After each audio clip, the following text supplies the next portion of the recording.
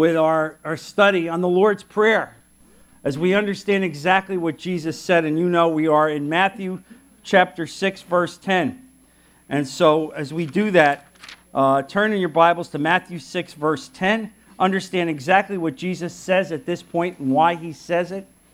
And here Jesus said, verse 9, "This then is how you should pray.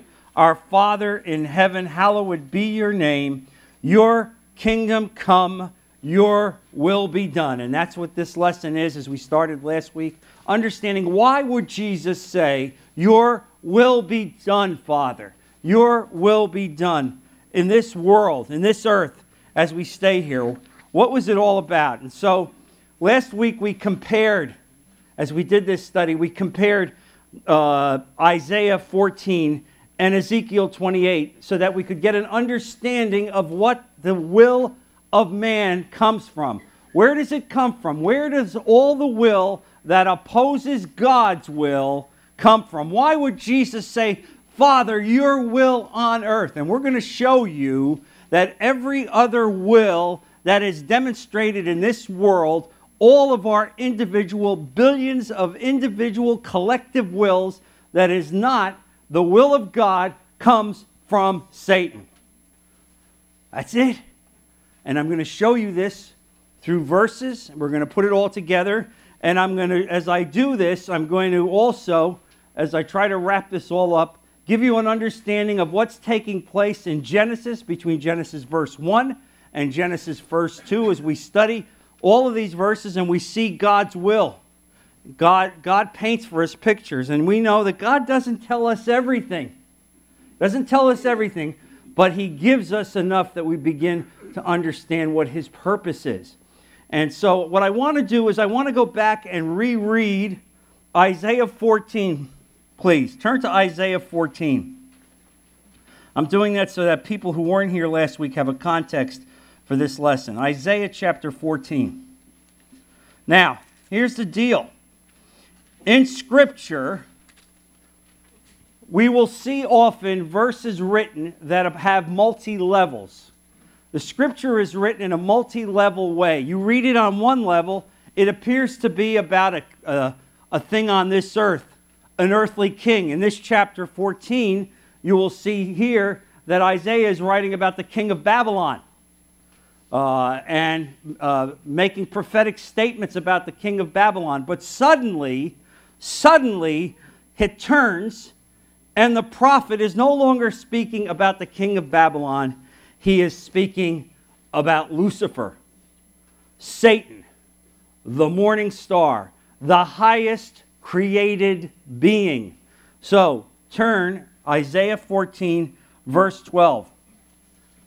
And read with me as I read. Follow along in your Bible. "How you have fallen from heaven." Obviously, we are no longer talking about an earthly being. We are talking about an angelic created being. "How you have fallen from heaven, O morning star, son of the dawn, you have been cast down to the earth." Please take your Bible and underline "cast down to the earth."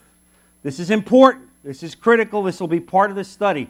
Where was Satan sent to when he was thrown out of heaven? Along with 1/3 of the angels, he was sent to earth. This is his world. This is his world. You wonder why the things that take place at Sandy Hook School, you wonder why the acts of violence take place. Somebody told me in this morning's class, they're a Bible teacher, in one of the developments, they were ready to have 25 new students come to the class up in Pelican Marsh, and only 6 people showed up, even though the rest of them had already bought the materials. And she said, "A godly woman, what happened?" "Well, the other people are upset at God because of Sandy Hook. They're upset at God and they don't want to study anymore, because why would they study about a God that did this evil?" And you're going to see, as we've done over and over, it's not God that does evil. This is Satan's world. How many more times are we going to learn this?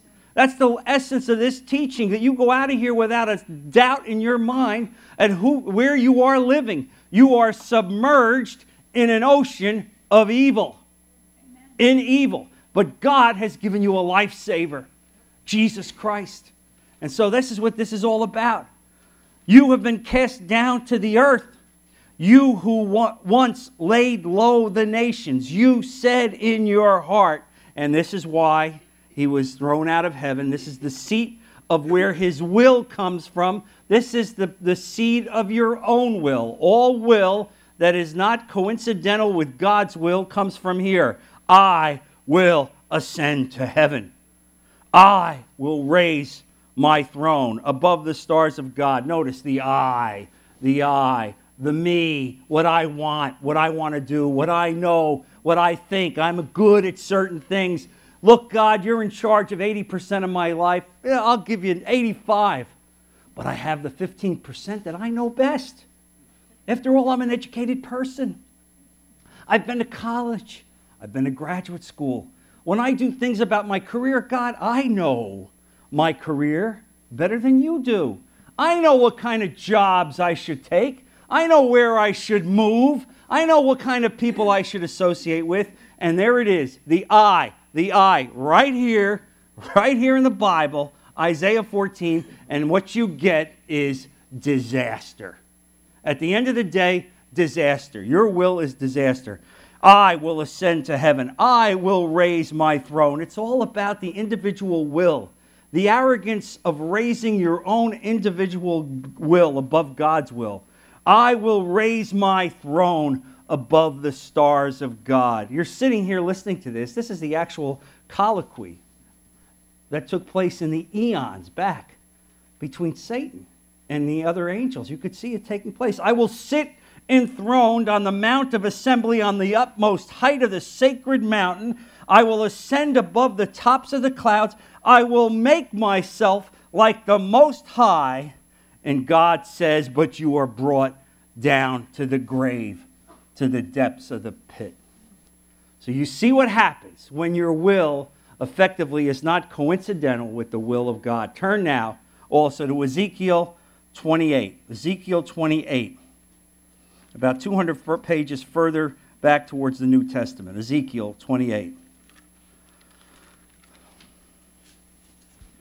Again, I'm doing this so that we get a context of understanding this lesson, understanding why Jesus would say, your will, Father, be done. Ezekiel 28, verse 11.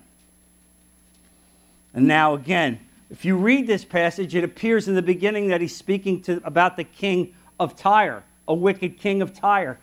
But clearly, the passage morphs into now the prophecy is about Satan, Lucifer himself. And so, speaking on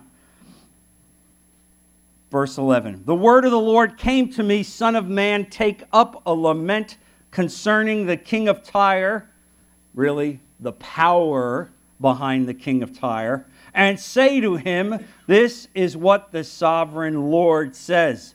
You were the model of perfection. This is not about an earthly being.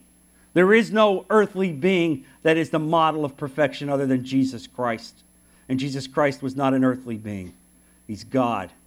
But this was a created being, the highest of all created beings. You were the model of perfection, full of wisdom and perfect in beauty. You had it all. Not only were you wise, but you were physically incredibly beautiful. You were in Eden, the garden of God. Now, who was in Eden? Adam, Eve, and Satan, the serpent. Okay? Let's understand what you're talking about here. Make no mistake about it. I don't want you to be confused. I don't want anybody to leave here misunderstanding what's going on here. This is very clear, and I want to make sure I lay it out properly.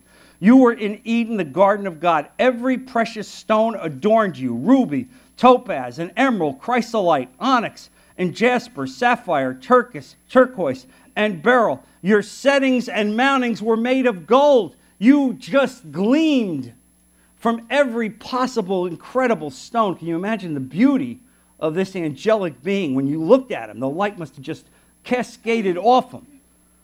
On the day you were created, they were prepared, meaning these jeweled garments were prepared for him the day he was prepared. God elevated him, put him right there next to the throne of God. verse 14. You were anointed as a guardian cherub, for so I ordained you. God himself made him a cherub, an anointed cherub. And you know that on the Ark of the Covenant, right? What was at the top, at the foot, and at the base? What was it? Cherubs. Cherubs. Guardian cherubs. The highest angelic beings. Cherubs themselves. Effectively covering God himself, the anointed Ark of the Covenant.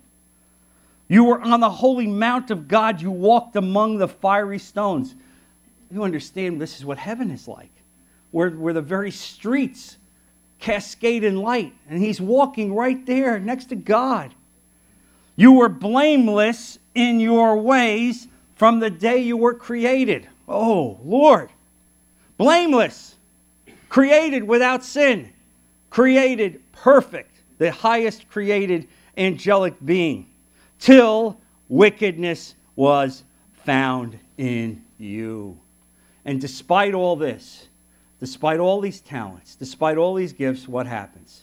The arrogance, the pride comes in, the uplifting. I will, I will, I will. And not only did he sink himself, but he took 1/3 of the created angels with him in his rebellion. And we're going to speak about that, so you'll see it. Through verse 16, through your widespread trade, you were filled with violence and you sinned, meaning in your goings and comings, you basically traded in evil, in violence, in corruption, wherever you went.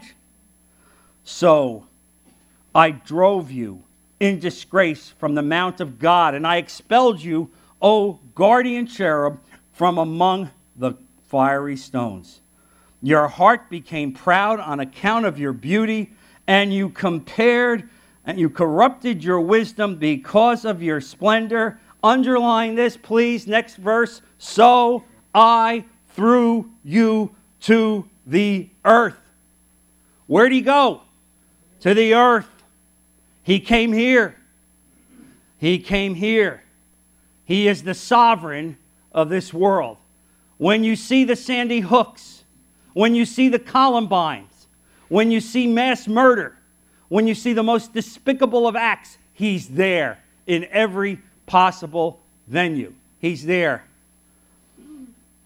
By your many sins, so I threw you to the earth, I made a spectacle of you before kings. By your many sins and dishonest trades, you have desecrated your sanctuary. So this is an important understanding of what we deal with here. Understand what's going on.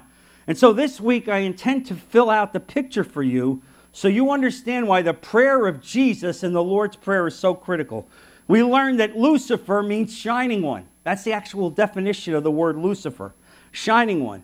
And that's right out of a Hebrew derivation of the word. He was the anointed cherub. We understand that cherubs are those most closely aligned with God. That's where they stand. But his own pride, his own arrogance, raising himself up, causing him to say that his will was superior to God's will. And that's the essence of this lesson. That you and me in our daily lives, when we deviate from God's will, when we decide to do certain things and go certain places and be with certain people and make decisions in our life, any number of decisions that we make that are not asked for God's guidance. I told you last week that my prayer is every time, God, open the doors that you want me to go through and close the doors that you don't want me to go.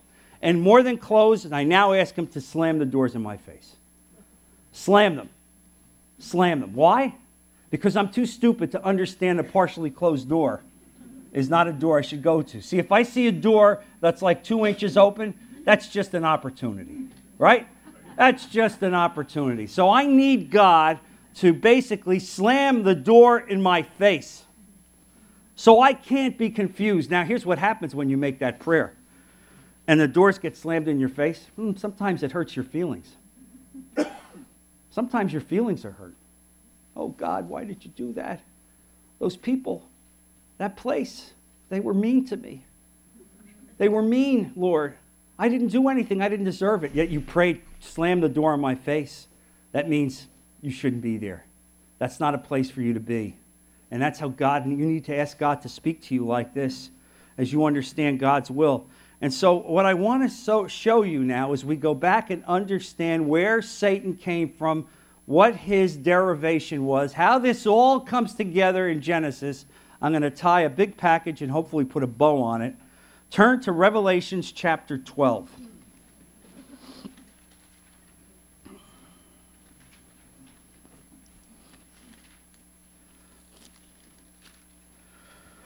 Revelations chapter 12. Now we know when we read Revelations, again, like the other books in the Bible, it speaks on multiple levels. And in Revelations, not only does it speak about multi-levels, in the same area, in the same verses, you will speak about the past, about the present, and about the future. And only through the Holy Spirit, as we prayerfully ask God to give us wisdom and instruct us, can we understand this. And so let's take this apart, verse by verse. Revelations chapter 12, verse 1. A great and wondrous sign appeared in heaven. A woman clothed with the sun, with the moon under her feet, and a crown of 12 stars on her head. This, folks, I will tell you now, is Israel. This is Israel. This is the prophetic image of Israel. I will prove it to you after we read these verses. Verse 2, she was pregnant and cried out in pain as she was about to give birth. Then another sign appeared in heaven, an enormous red dragon with 7 heads and 10 horns and 7 crowns on his head. 7 is the sign of perfection in the Bible. 7. And so what you see is a perfect creation, full of wisdom created, full of gifts created, with 7 heads and 10 horns, and the 10 horns emphasize kings and sovereignty. All right? And sovereignty. Sovereignty of where? Here. Earth. Your world. Sovereignty. Here. His planet. And I'm going to demonstrate to you. And 7 crowns on his head, indicating authority, power, ruling, right here. His tail swept 1/3 of the stars out of the sky and flung them to the earth. Underline that. His tail swept, past tense. The verses now are now switched to the past tense, giving you a historical perspective. The dragon, and now you say to me, Brother John, but you just painted this picture of Lucifer as this beautiful, shining, gifted orator, musician, incredible in every way, but now the Bible is painting a picture of him as a dragon? Yes, because the picture of the dragon is showing the effect of his works, the destructiveness of his will, the desolation of his character. Yes, he appears as an angelic shining light, but he is the essence of evil, the essence of corruption in everything that he does. And so understand this. His tail swept, past tense, 1/3 of the stars out of the sky. Angelic beings are often, in multiple places in the Bible, referred to as stars. Often out of the sky and flung to the earth. Flung to the earth. Underline, flung to the earth. Let's understand this. Not flung to space. Not in space, but to the earth. This is critical. So you're able to come to terms with what you see in this world. This is not a fairy tale. This is not a fantasy. This is not an imaginative story. This is not an image of somebody's imagination. This is an actual created being. The dragon himself flung them to the earth. The dragon stood in front of the woman who was about to give birth so that he might devour her child the moment it was born. That's exactly right. That image is Jesus Christ being born in Bethlehem, being born in a manger. The woman, Israel, giving birth to Jesus. Jesus coming out of the line of David, coming out of the Davidic line, made through the Abrahamic covenant. Jesus being born in Bethlehem, and the dragon himself waiting above that manger to kill him.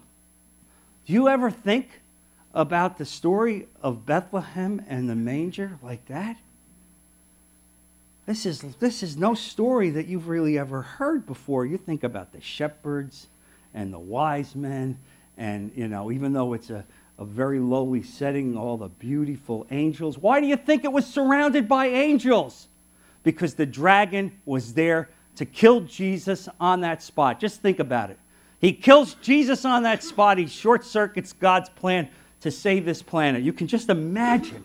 If the hair on the back of your neck doesn't go up when you're reading these stories, then you know what? Then I'm doing a poor job. I'm doing a poor job. Somebody asked me in this morning's class, how do you get so up at 8 o'clock in the morning?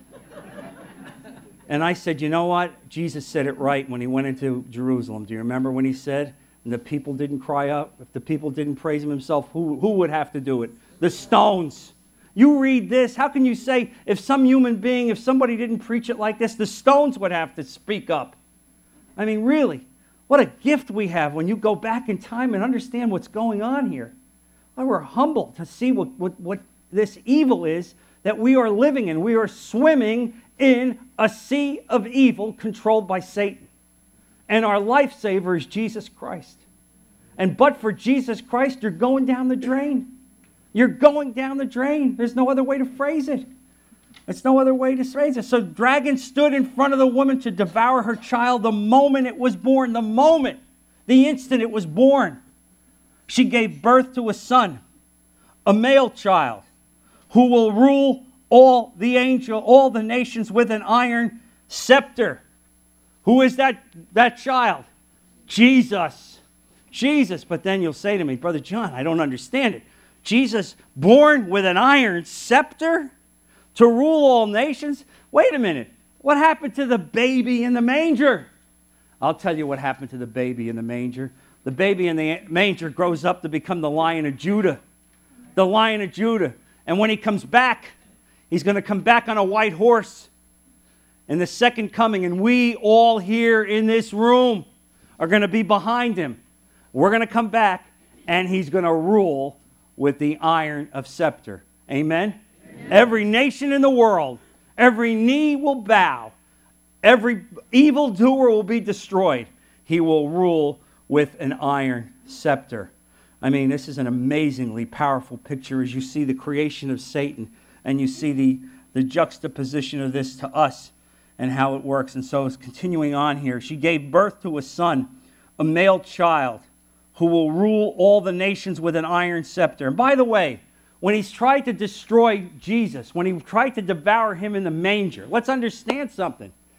Does Satan do things himself? No. No, he uses his partners. Us. He uses us. That's how he works. Us. Through our individual, collective, misguided wills. See, we raise ourselves up. You know, I could do it better. I don't really need to have God's will in this thing. This is an area that I'm perfectly expert at. I can make these decisions, on and on and on. Well, so what does he do? He gets Herod. He gets Herod to do his dirty work. He inspires him. And let me tell you something. Herod gave a decree that every baby, right, under the age of 2 shall be killed. Imagine that. Someone speak. You're worried about Sandy Hook Elementary School? You think this just happened? Every population of infants 2 years and under in the area of Bethlehem, murdered by the King Herod. Why? Because of Satan. Because of Satan. You don't think that Satan was there inspiring him? And I'm going to tell you something else as we study this. Satan is in place at the seat of every world government across the globe. not just in communist countries, not just in Arab countries, not just in terrorist countries, in every single country in the world today, Satan and his demons are encased and encompassed right there at the seat of government. Make no mistake about it. And then you wonder why the world seems to be going down the drain.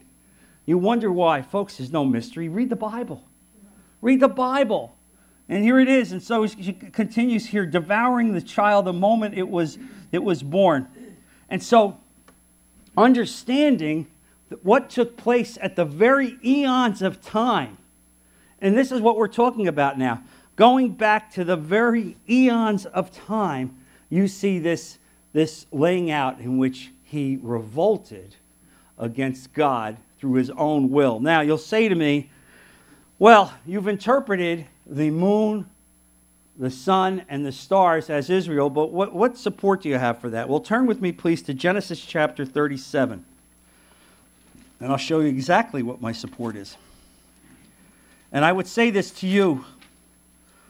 Anytime you hear anybody speak about God, make sure they give you scriptural support. Because when we deviate from Scripture and I give you my opinion, I'll tell you when it's my opinion.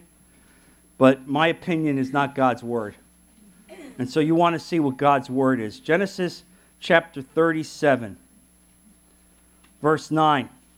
Let me give you the derivation of this. It's Joseph, who God is speaking to, and he's given a dream. Joseph's given a dream. And now Joseph is conveying this dream to his father, Jacob.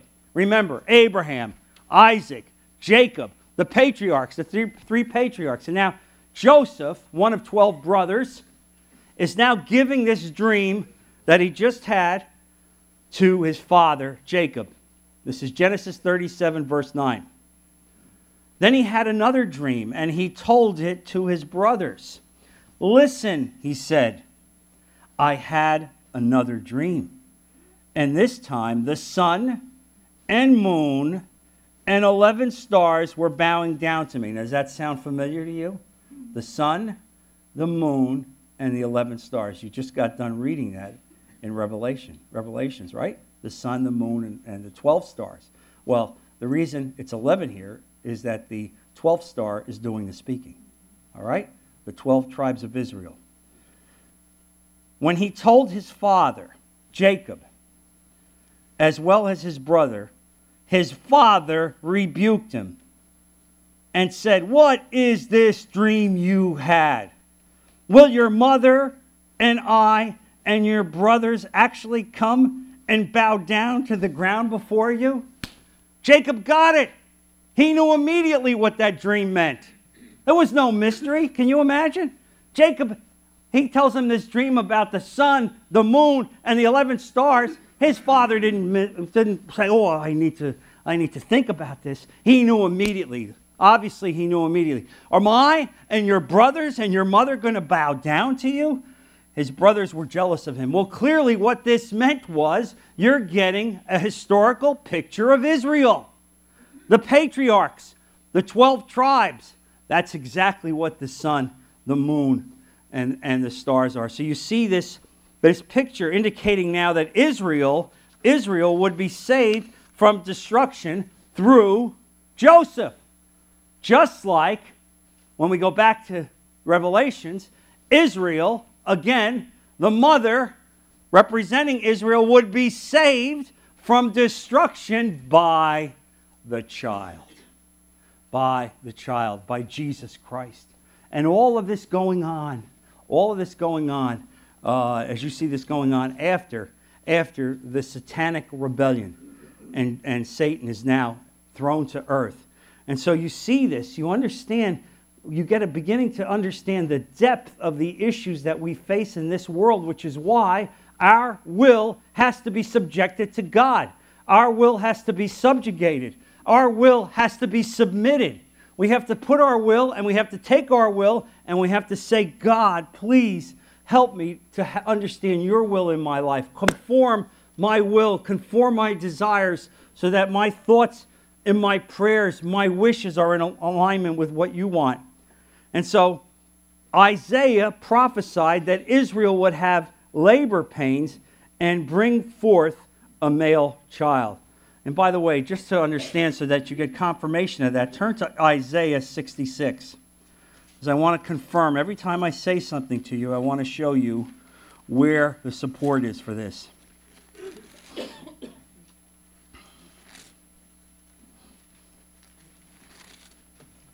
Isaiah 66.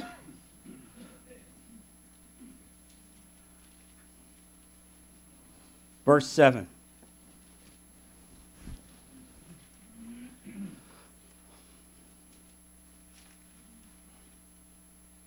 Before she goes into labor, she gives birth.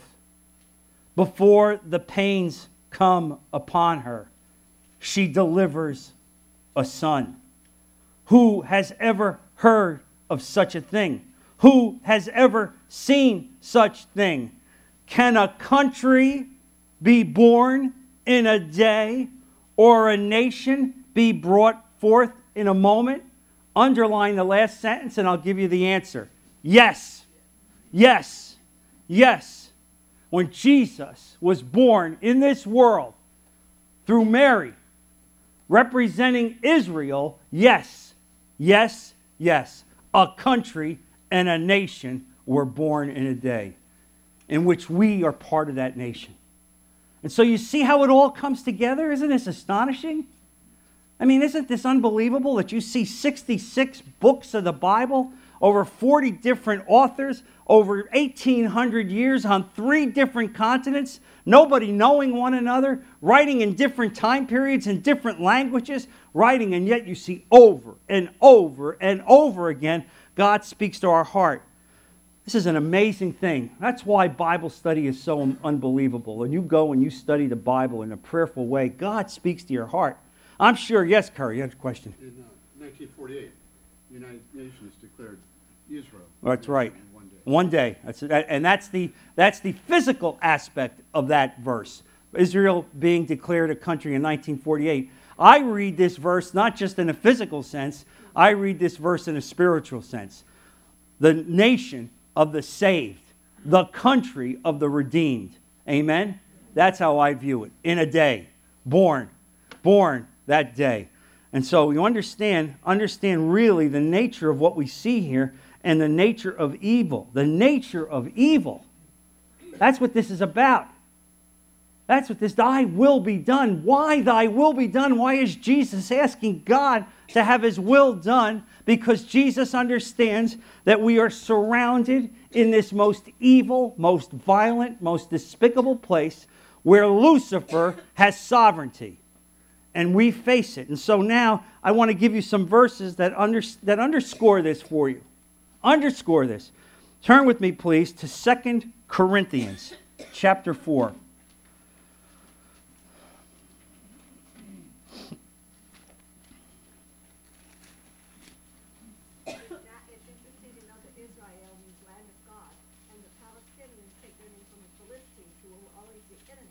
Yes, yes. 2 Corinthians chapter 4, verse 4. 2 Corinthians 4, verse 4. Now we're understanding exactly what we face. This is what we face. Verse 4. The God of this age. Notice, small g, God.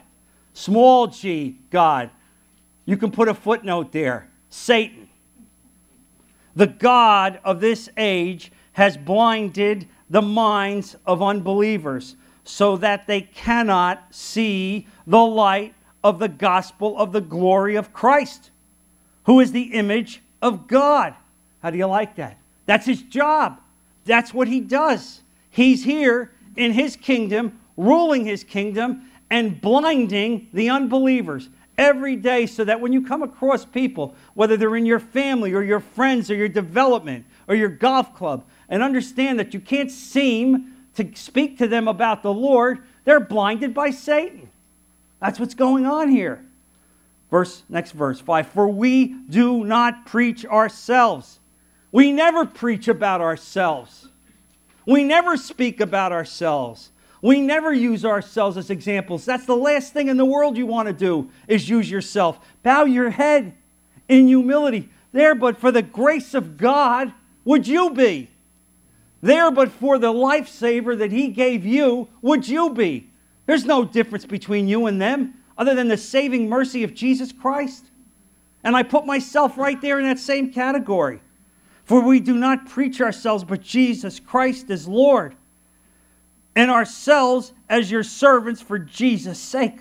For God who said, let light shine out of darkness, made his light shine in our hearts to give us the light of the knowledge of the glory of God in the face of Christ.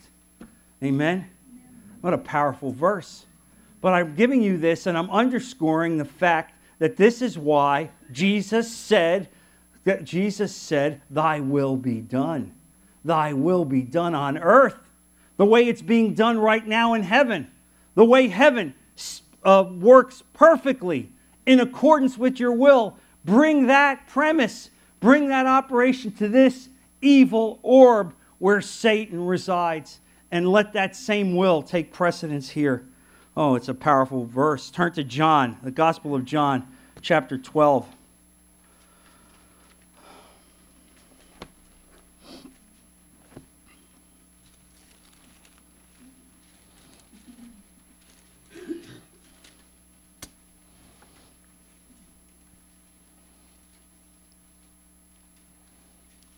Okay, Gospel of John chapter 12.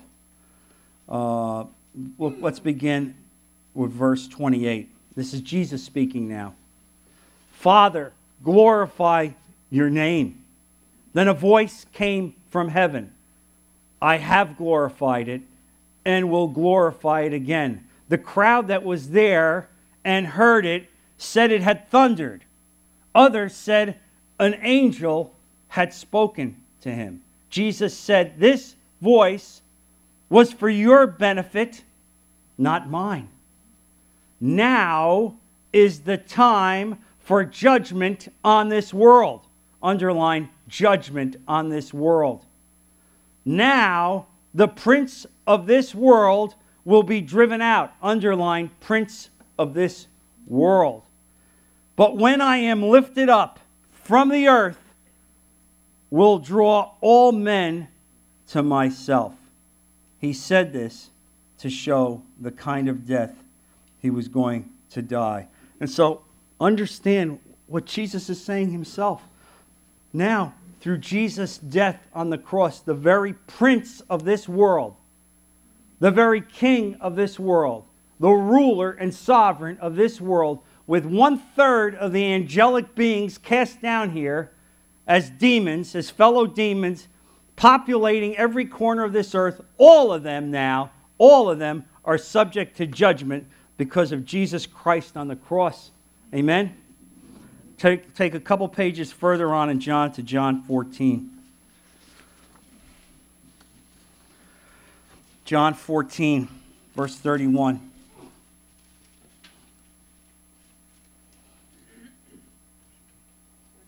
Actually, we're going to go back to verse 28.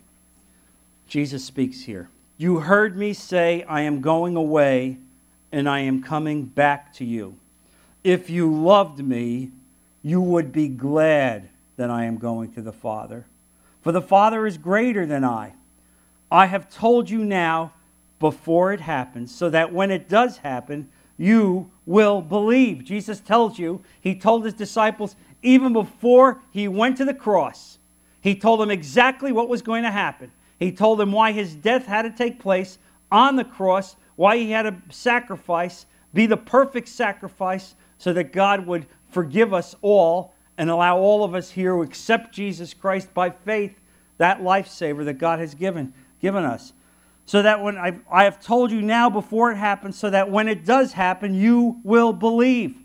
I will not speak with you much longer. Underline the next part of this. For the prince of this world is coming. Coming where? Coming to destroy Jesus. Coming to kill him in the garden. Coming to assault him with all of the angelic beings that he had on his side. to bury and kill him right there in the garden, so that Jesus, as he's sitting there alone when the disciples left him and couldn't stay with him and pray with him, as Jesus is in prayer and all of the combined forces of Satan are beating down on him, Jesus is actually perspiring blood. Blood. And this is a known physical condition, that when a human being is under incredible emotional stress, there are known cases where people actually perspire blood. It's an unbelievable condition. And so he's saying, the prince of this world is coming. He has no hold on me, but the world must learn that I love the Father and that I do exactly what my Father has commanded me. So understand the prince of this world, what we're dealing with, the power of Satan. It's an incredible understanding of this. Turn also to John, one chapter more, John 16. John 16, and I love how God speaks to us. God tells you something. He doesn't say it once. He doesn't say it twice. He says it over and over and over again until you get it. John 16, verse 11.